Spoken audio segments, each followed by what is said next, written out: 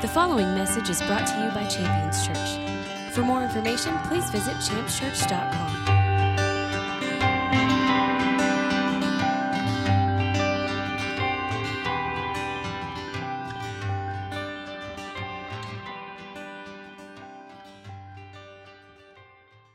I want to get into the Word this morning, and as we do get into the Word, I want to share a few things that we're going to find and maybe a few motivations for the actual Word itself, the topic itself. I mean, I had in my heart a message. In fact, it's saved on my computer as incomplete message because I was typing it out and beginning to lay out the outline for it, and then felt a real shift to change gears and go in a different direction. Now, that excites me sometimes for this purpose. I mean, there are times where that actually makes me think like, oh my gosh, here we go, you know. But I always want to make sure that when we do get into the Word that it's what God's speaking, because I think that's what we need. We've had our fill of good sermons. We need direction from God in our lives. So I'm hopeful that whether it's one person, whether it's everybody in the room, that today's message is specific and strategic for where you're at and what you might be facing and dealing with. Because I know that God has great things. He's always wanting to lead us and guide us through the things that we are going through. So here's 3 things that we're going to find in the message. These are worth writing down just to take a look at through the Scripture, meant to keep you encouraged and engaged for the purpose of looking forward to what we have on the way here. One, we're going to find what Jesus does. Now, that is a big deal. What Jesus does, not what he's done in the past, not what he did once upon a time, but what he does, present and active in your life today. Now, when you know what Jesus does in your life, it can introduce an expectation. Now, expectations are great, but to have an expectation for Jesus to deliver, for Jesus to perform on your behalf, is really at the foundation of faith. I mean, what is faith if not believing for something to happen? Right? So you've got to have expectation. You can't have faith without expectation. So when we begin to see in the Scripture, wow, that's what Jesus does, then we can begin to expect him to do those things in our lives, and that lays the foundation for faith, which opens up the door for really great and fantastic things. So it's very important, in my opinion, to know what Jesus does so that we can have that expectation for him to do those things on our behalf. Another thing we're going to find is what we look like. What we look like to the world. When the world sees you, what they see. It's important to know that. And the third thing that we're going to find is what we need to see when we're looking at the things that we face. What we need to see. What our eyes need to see, what we need to be aware of when we are looking at the things that we face. So if you have your Bibles, I want to ask you to turn to Luke chapter 4. We're going to open up with what Jesus does. What Jesus does. Luke chapter 4. Now, there was a time when you would say, turn in your Bibles to, and you would hear this sound, of pages. And now, in the day of apps and all kinds of things, you don't hear that sound anymore. But if you would turn in your Bibles to Luke chapter 4, I want to look at verses 18 and 19 to see what Jesus does. Now, Jesus has been baptized by John the Baptist and anointed with the Holy Ghost, and he returns to the synagogue where he's handed a scroll. It's how they do church, so to speak. I mean, that's not the vocabulary they would use, but for this room and for our sakes, that's basically what happens. Jesus goes to church, and it's his turn to read from the Scripture.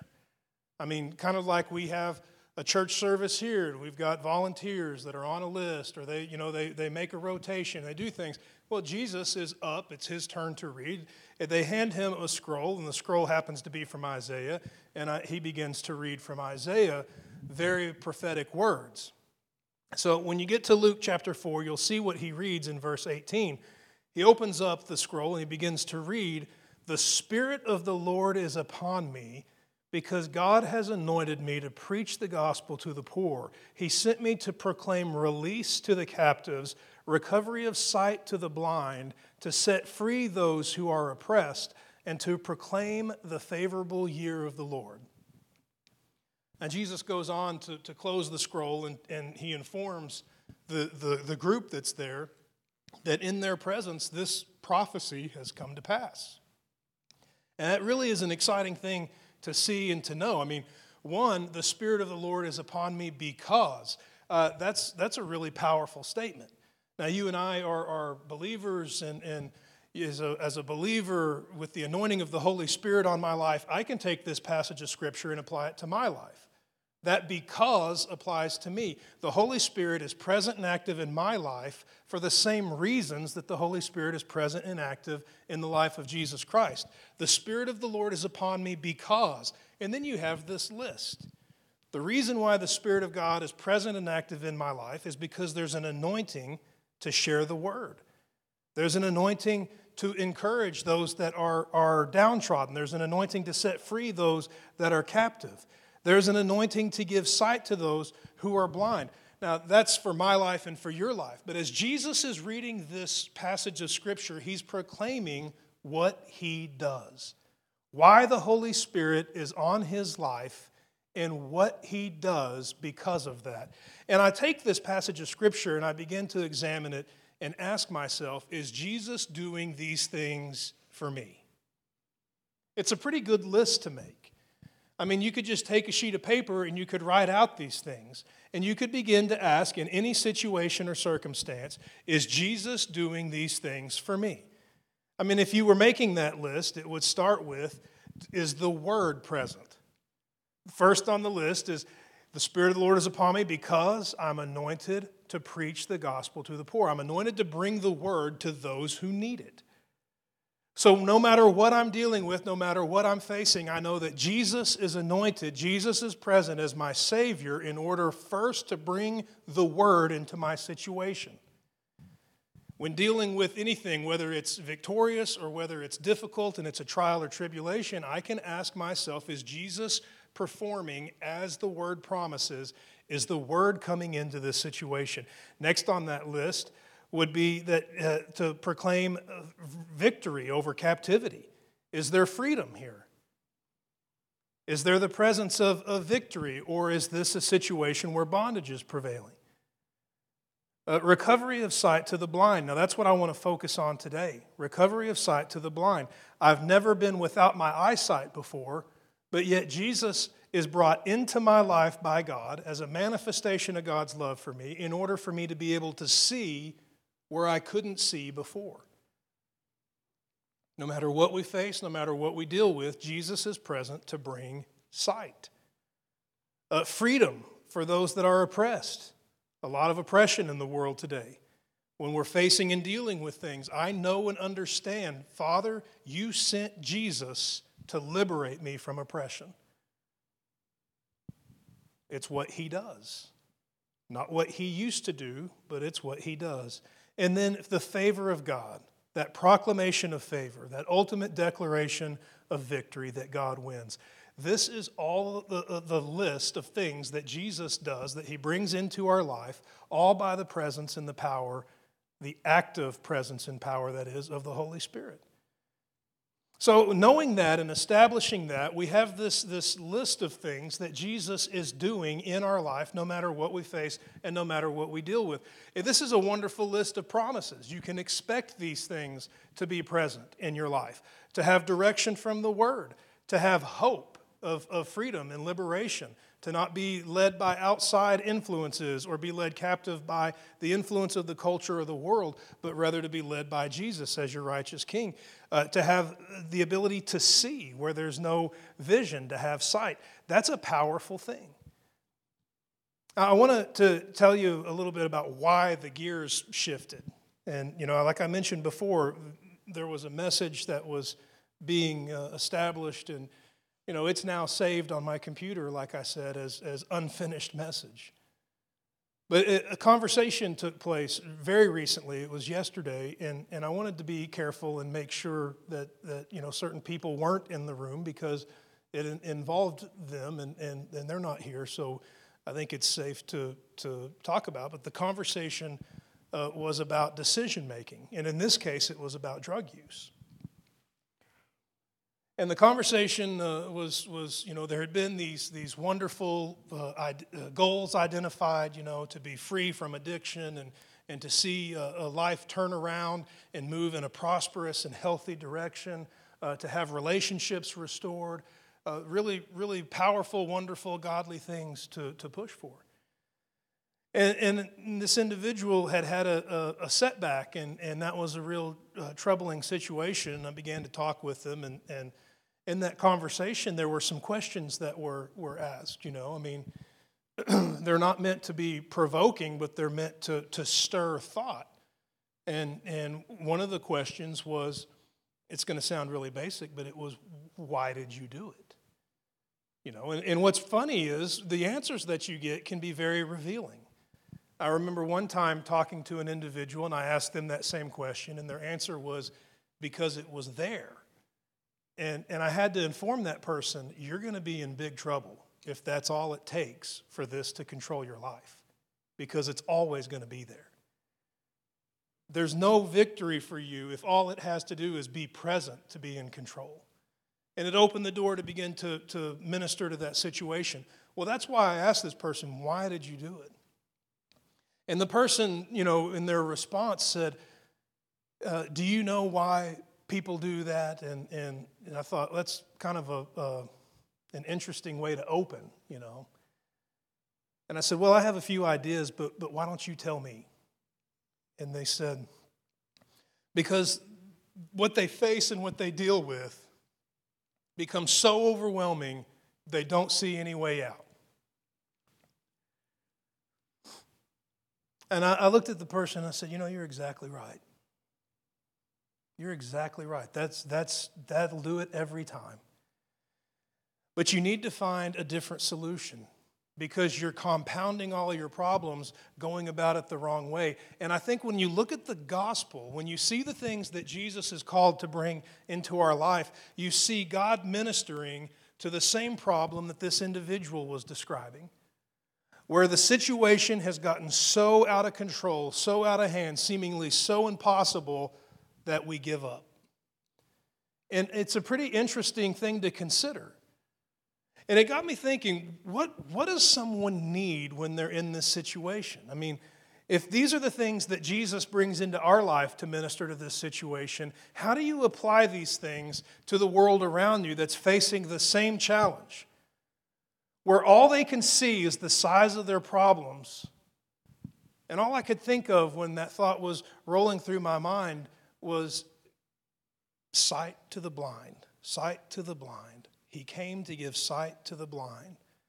And it started stirring in my heart, and I began to realize this is a really big deal. The idea that Jesus came to give sight to the blind is not just a miracle that was going to confirm that he's the Christ, that people who were literally physically without their eyesight would have their eyesight restored, and it would be a sign to the world that the Messiah had come, but rather every single person is meant to receive sight from Jesus Christ.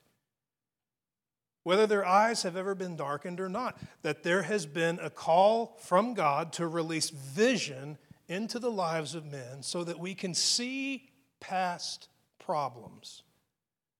And that's really what I want to emphasize. Like we're getting rolling here in the message, but that's really the point. In the end, we are equipped to see past our problems.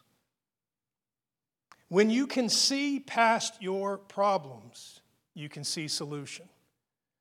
When that individual told me they used, drugs to escape what seemed to be a situation that was hopeless, that was an individual who couldn't see past the problem and they gave up. They couldn't see past the problem and they compromised.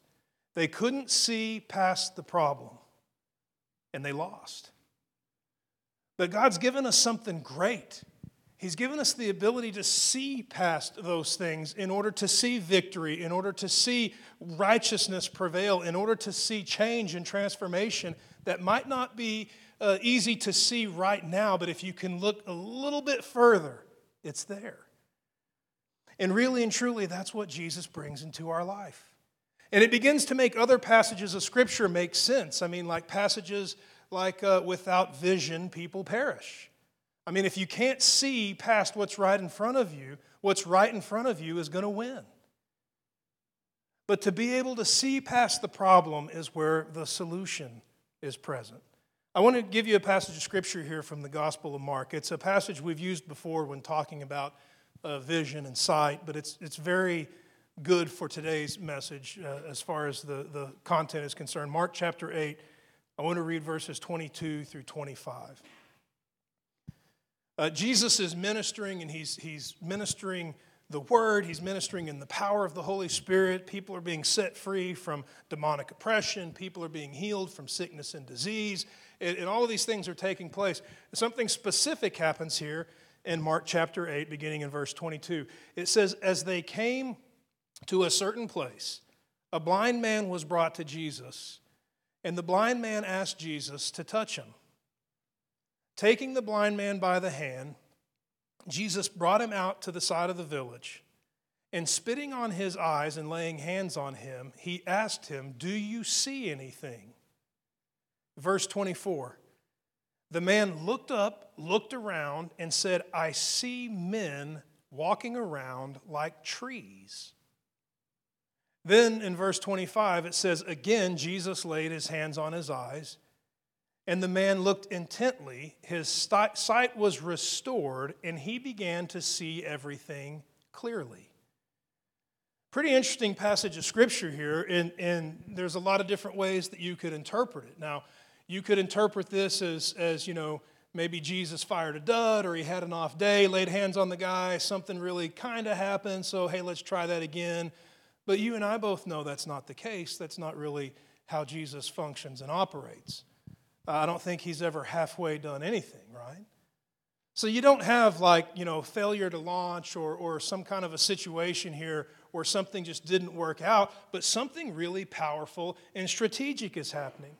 Well, when you know the Scripture, you can see, and we're not going to stay on this long. This isn't the message, but it's a good foundation for the message. Passages of Scripture like Isaiah 55:12, Psalm 1:3, you can look at Matthew 7, Isaiah 61:3. I mean, these are just a handful. You could go through the Scripture and you could create a list where men are identified or compared to trees, right? I mean, just think of like Psalm 1, right? How blessed is the man. He's like a tree planted beside streams of water, right? So you see in the Scripture that God has used the metaphor or the comparison between a man's life and a tree. Jesus said a tree is known by its fruit. Well, he wasn't talking about agriculture. He's talking about people and what they do and what they produce. So what we see here is Jesus lays his hands on this blind man, and all of a sudden this blind man begins to see men like trees. Pretty interesting. Then Jesus lays his hands on him again, and his eyes that were once seeing nothing but darkness begin to see clearly. He gets his physical sight restored. And what's really amazing to me is the last line in this passage. It says, he looked intently and was restored. Okay? So what we've established there is that he got his eyesight back right then and there. He looked intently and was restored. Then something else, comma, and he began to see everything clearly. Now you could take that, read that, and say, well, that's just describing that he got his eyesight back and his eyesight was 20/20. It was really good. Maybe. Or maybe this. Maybe Jesus opened his eyes in his spirit man so that he began to see men like trees, as the word would put it. And then Jesus opened his physical eyes, and it was the combination of both of those sets of eyes being opened that let him see the world around him clearly. If we only see with our physical eyes, we can be led astray. But we have to have the physical open, the spiritual open, those two working in combination in order to see clearly what's going on around us. If we're only looking with our physical eyes, we might only see the problem that's right in front of our face. If we're only looking with our physical eyes, we might only see that issue that seems out of hand, out of control, that it seems impossible. And it opens up the door for that compromise, that failure, that giving up, that laying down and dying. But if we can have both eyes opened up, if we can see not only with the physical, yeah, there's a problem there, but with our spiritual eyes, we can see past it to a solution, then we can see clearly. Not be led by a voice of deception that says you're going to lose. Not be led by a lie that says you're going to fail. But we don't deceive ourselves and say there is no problem, for the physical eye is open. I see the problem. It's right in front of me. But I also, in the eyes of my spirit, see past it, and Jesus wins. No matter what I'm feeling, no matter what I'm thinking, I can see past what's right in front of me. And what's really amazing about this is, it starts to stir the thought about sight. Well, what is sight? How does sight work? And it's pretty interesting because it's something that we have. You have eyes and you can see, and yet it's something that we don't really, pursue an understanding of unless you're an eye doctor or unless you just have kind of an interest in it. It's something that's very easily taken for granted. I don't just walk around and think, man, eyesight is so cool. How does that work? It's just something I've had. But it's all about light. Your brain is interpreting the light reflecting off of the objects that are around you, and that is your eyesight. And when you consider then what light is in the Scripture, it's a really wonderful and powerful thing. I want to give you a few passages of Scripture here as we continue to move forward. John 1:5. John 1:5 reads like this: light shines in the darkness and overcomes it. Light shines in the darkness and overcomes it. For sight to exist, there must be the presence of light which overcomes darkness. Whether sight is existing in the physical or sight is existing in the spiritual, no matter what, it's the result of light winning. When that individual told me about their decision and their compromised decision, their failure in that one situation, what they were revealing to me was that darkness overcame. Darkness won. There was no presence of light. It led to a situation that ended up being a failure. It ended up leading to a situation that was a compromise. And it really breaks my heart to consider that, because God has paid the highest price to bring light into the world. Here's a few passages of Scripture. Jesus spoke in John 8:12, and he said, I am the light of the world. The one that follows me won't walk in darkness, but will have the light of life. Anytime I've ever been outside of light, anytime I've felt darkness rising up and darkness prevailing in my life, it's because I'm not following Jesus in that situation. That passage of Scripture in and of itself is enough to reveal that as a fact, as a truth. He is the light, and the one that follows him will not walk in darkness. If I begin to follow something else, it's probably going to go dark. If I begin to follow after the appetites of the flesh or the lust or the pride of life or the things that exist in every person's life that are revealed in the Scripture that lead to destruction, it's going to go dark. But if I can follow Jesus in the thing that I'm facing and dealing with, I will walk in the light. And I love words like will, because it's absolute. It's not sometimes. It's not, hey, you got a better shot. The odds are in your favor. It's a promise of victory. And that opens up a door for me to make my mind and my heart come into this surrender. Maybe it affects my prayer life, but when I'm dealing with something, that prayer can be offered up. Father, I want to follow Jesus through this so that I don't walk in darkness. He is the light. I want to follow him, and I want to walk in the light. Now then, Jesus says something great, and this is a wonderful release of your identity and your purpose as a Christian. Jesus goes on to say things like this. This is John 9:5. He says, while I'm in the world, I'm the light of the world. Well, now that's an interesting thing, because he's ascended into the heavens, right? But he's still in the world, and how is that? It's in you and it's in me. Matthew 5, verses 14 and 16, they read like this: you are the light of the world. You. Now, this is an important thing to consider when we look at the world around us. A world that is sitting in darkness, a world that has constantly got problems and issues set right in front of their face that seem to be too great to overcome. They can't see past them.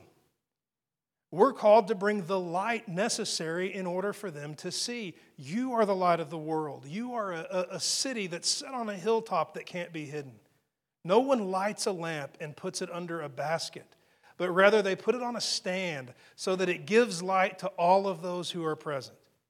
Now I want to read this passage to you, Matthew 5:16. It's right where we're at there. It's an instruction.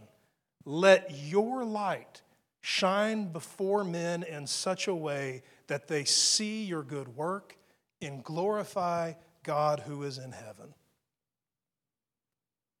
That's the instruction for your life as a Christian in my life.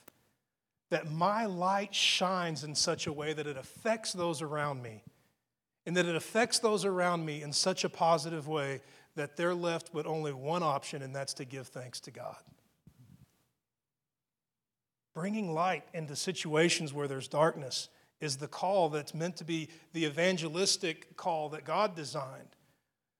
Far beyond invitations to services and the passing out of tracts, but rather the choices and the decisions and the words that we make when we know that we're working with those around us who are facing darkness and overwhelming situations and circumstances, we can carry the light that opens up the door for hope and ultimately victory. I had a conversation with that person that had compromised. And they asked a question, and I thought, what an interesting question to ask. There had been some encouragement given and some opportunity given to move forward. There was light that was offered, a light that would include tremendous change and opportunity for an entirely different set of circumstances if embraced. And the question was asked, why do you do this? What an interesting thing to ask. No one's ever asked that before. And just out of default, I just made the statement, well, because I care. And that was kind of I was shocked by the question, didn't really have a prepared answer. And that's true, I do care. But it stirred in my heart, that's an interesting thing that someone would recognize the hope being injected into a situation and wonder, why would you take the time to do that? The real answer might have been something that would have been more than could be understood in that situation without it becoming a long conversation. The answer to that is because that's who I'm made to be. It's who I'm called to be. It's who you're called to be. You're called to be light, to introduce hope, to bring light into those dark situations. I'll give you a passage of scripture here from Ephesians. Ephesians 5, I want to start in verse 8. Ephesians 5, beginning in verse 8, reads like this: You were formerly darkness, but now you are the light of the world. So walk as children of the light. The fruit of light consists of goodness and righteousness and truth, trying to learn what's pleasing to the Lord. And don't participate in unfruitful deeds of darkness, but instead expose them. It goes on to say that everything that is exposed into the light becomes light. This is really our call and our purpose. It goes beyond just giving good advice or being there to encourage somebody when they're downtrodden. Rather, this is the gospel executed and carried out.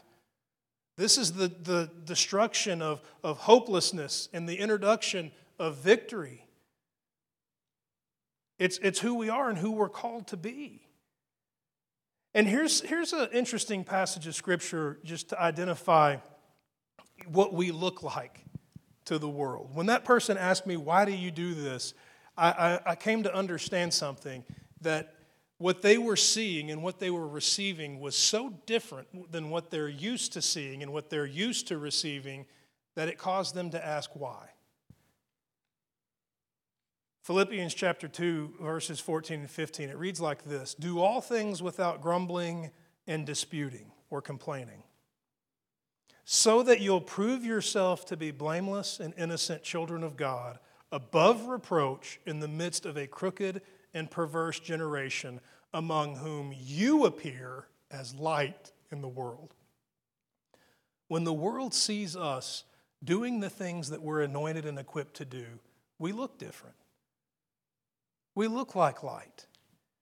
And that opening passage there about not grumbling or complaining is an interesting thing to me. I think you could interpret that a couple of different ways, but I think one of the best ways to look at it and apply it here is when we react or respond, rather, to the things that are going on around us, the way that God has equipped us to respond, it looks different than the world's reaction. I had an individual sit me down, and they were talking to me about something that had gone wrong. It was a real challenge. And they had all day had been saying, man, he's going to be so mad. Man, he's going to be so mad. And I think they were wanting to show up and watch the fireworks. Because when I showed up at the site there, everyone gathered round. It was going to be, let's watch Preston burn. And they revealed the problem to me, and I looked at it, and I said, we'll need to fix that. And they all just kind of looked. And one of them said, well, aren't you mad?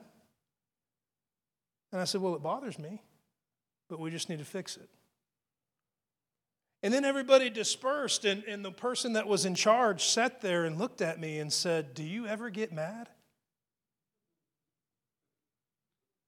And I thought, I need to tell the truth right now. I said, absolutely I do. I just don't handle it like maybe you're used to. Now, let me tell you something. I blow it a lot. I mean, all you have to do is ask my wife or my kids. I can lose it. And I've done a lot of things wrong, In fact, I've probably done more things wrong than right. And that's really something I want to just say so that there's no, arrogance or something false presented here. But in that situation, what they saw was so contrary to what they're used to seeing that it caused them to stop and ask. And really, we're so unique in what we've been called and equipped. We've been given something to see past the problem so that we're not led by the problem. And we don't all just sit around in a powwow fussing and whining about the problem. Rather, we see past it to the victory, and that's what we pursue. And to the world, that's going to look freakish. Why can you hold it together right now? Well, if I were to give them a one-word answer, it would be Jesus. That's why I can hold it together. Because I've read, we win in the end. No matter how bad it gets, we win. The saints win. Jesus wins. When you know the end from the beginning, it's a real excellent thing to lean upon and can carry you through some extreme trials. I want to give you a passage of scripture here as we close. And it's really the effects of having your eyes open to be able to see past things. Not just see things with the physical, but to see with your spiritual eyes past what's present in front of your face. And I think it's a passage of scripture that opens up the door for every believer to walk free from a myopic burden of only seeing what's right in front of you. Ephesians chapter 1, I want to begin in verse 15. Now, Paul is speaking. He says, for this reason too, I've heard of your faith in Jesus, which exists among you, your love for the saints. So he's talking to Christians. He's talking to believers. He could be writing this to you. And I don't cease praying and giving thanks and mentioning you in my prayers, that the God of our Lord Jesus Christ, that our Father in heaven, will give to you a spirit of wisdom and revelation in the knowledge of him. And now here's verse 18, and this is really the verse that I want you to catch here. It says, I pray that the eyes of your heart, that's your spirit man, not your physical eyes, but your spiritual eyes. I pray that the eyes of your heart may be open, so that you will know the hope of his calling, the riches of his glory, the inheritance in the saints, and the surpassing greatness of his power to us who believe. Now, one of the challenges is time, because over time people speak different. I'm realizing how old I am now because I'll work with younger people and they'll say things and I'll think, I understood about half of what you just said. But speech changes over time. But catch what Paul is saying here if we just take it and break it down for just a moment. I pray that the eyes of your heart be opened up so that you'll know. Now, I pause right there and I just think, if the eyes of my heart aren't opened, I'm not going to know these things. The only way that I can know these things is if the eyes of my heart are opened up. I pray that the eyes of your heart are opened up so that you'll know, one, there's hope. That's the first one, that there's hope. That the problems that you see right in front of you with your physical eyes aren't going to win. They're not unbeatable. They're not too big. They're not too far gone, but that there's hope. I pray that your spiritual eyes will be open so that first you'll have hope.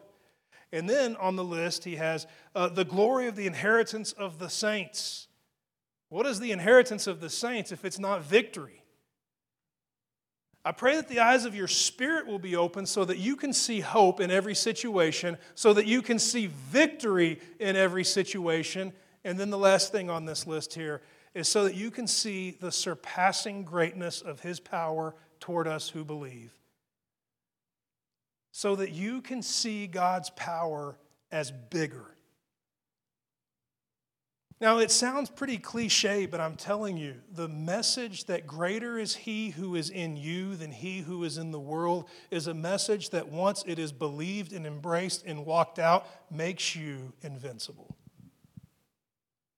The idea that Jesus is bigger than any problem, the idea that Jesus is stronger than any temptation, the idea that Jesus will make a way is absolute in its provision of victory in any situation or circumstance. And based on Paul's prayer here, it's about having your eyes open to see past what's right in front of you. The eyes of your spirit open to see past the presence of loneliness. The eyes of your spirit open to see past the presence of poverty. The eyes of your spirit open to see past the presence of failure of any kind. And to see God moving on your behalf.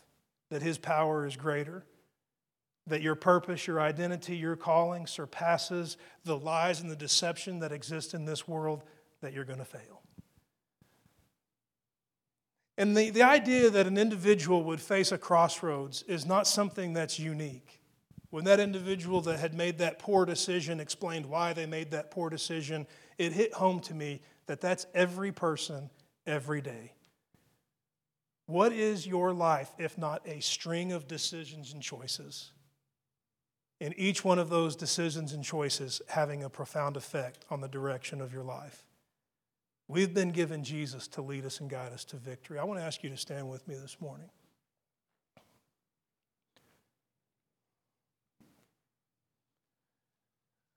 I want to pray and I want to ask for something to take place in our lives that I believe is, according to Paul, absolutely necessary. And the prayer is not meant to be a one-time prayer. I'm sure it's a prayer that has been prayed before. It's an idea and a concept that fills Christian music and ideology. But specifically today, the desire and the feeling to be moved to bring that word could easily be just outside influence, the world that I deal with and the situation that I dealt with. But I really felt it important to bring that to the congregation this morning. I'm not sure if it applies to you directly or indirectly. Maybe there's people you know that need to have this prayed in a spirit of intercession over their lives.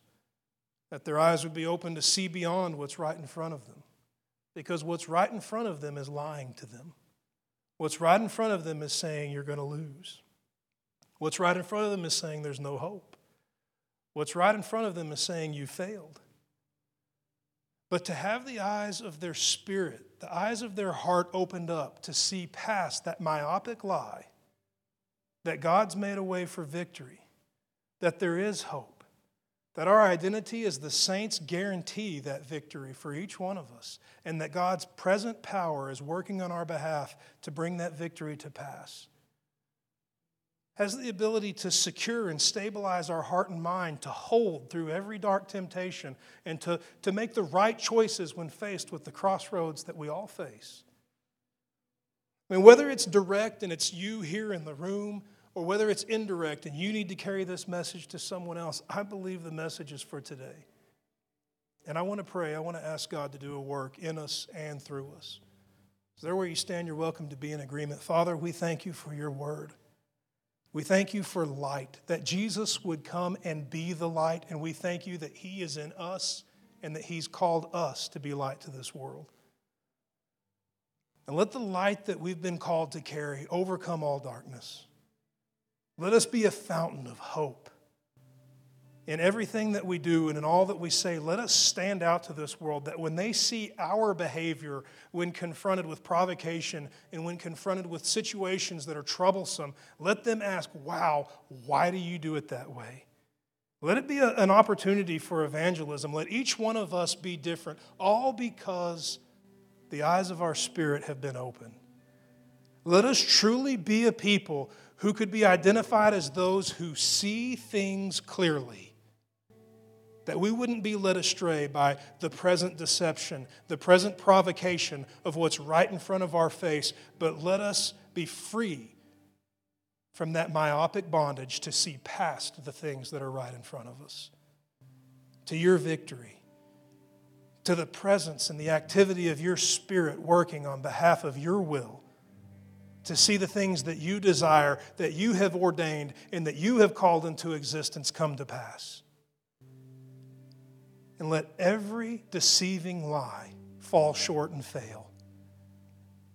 And let each one of us as the saints stand tall, filled with thanksgiving, with our eyes wide open to see clearly your will coming to pass, your kingdom expanding, your people walking in victory, and those who suffer bondage being liberated. Let us truly stand just like Jesus. The Spirit of God is upon us because we've been anointed to bring your word. We've been anointed to bring freedom where there's captivity. We've been anointed to open up blind eyes. We've been anointed to set free those who are oppressed. We've been anointed to declare your favor and your victory. And let all of those things be released in and through our lives for your glory. We bless your name. And we surrender the eyes of our spirit to you to be open, that we might see clearly and that we might do the things that are pleasing to you. We give you our lives, and we surrender all that we are to the carrying out of your will for your glory. We bless you and we thank you in Jesus' mighty name. And all the saints declare, amen. Thank you for listening to this message from Champions Church. We invite you to join us this Sunday for our celebration worship service. For more information, please visit us at championschurch.com.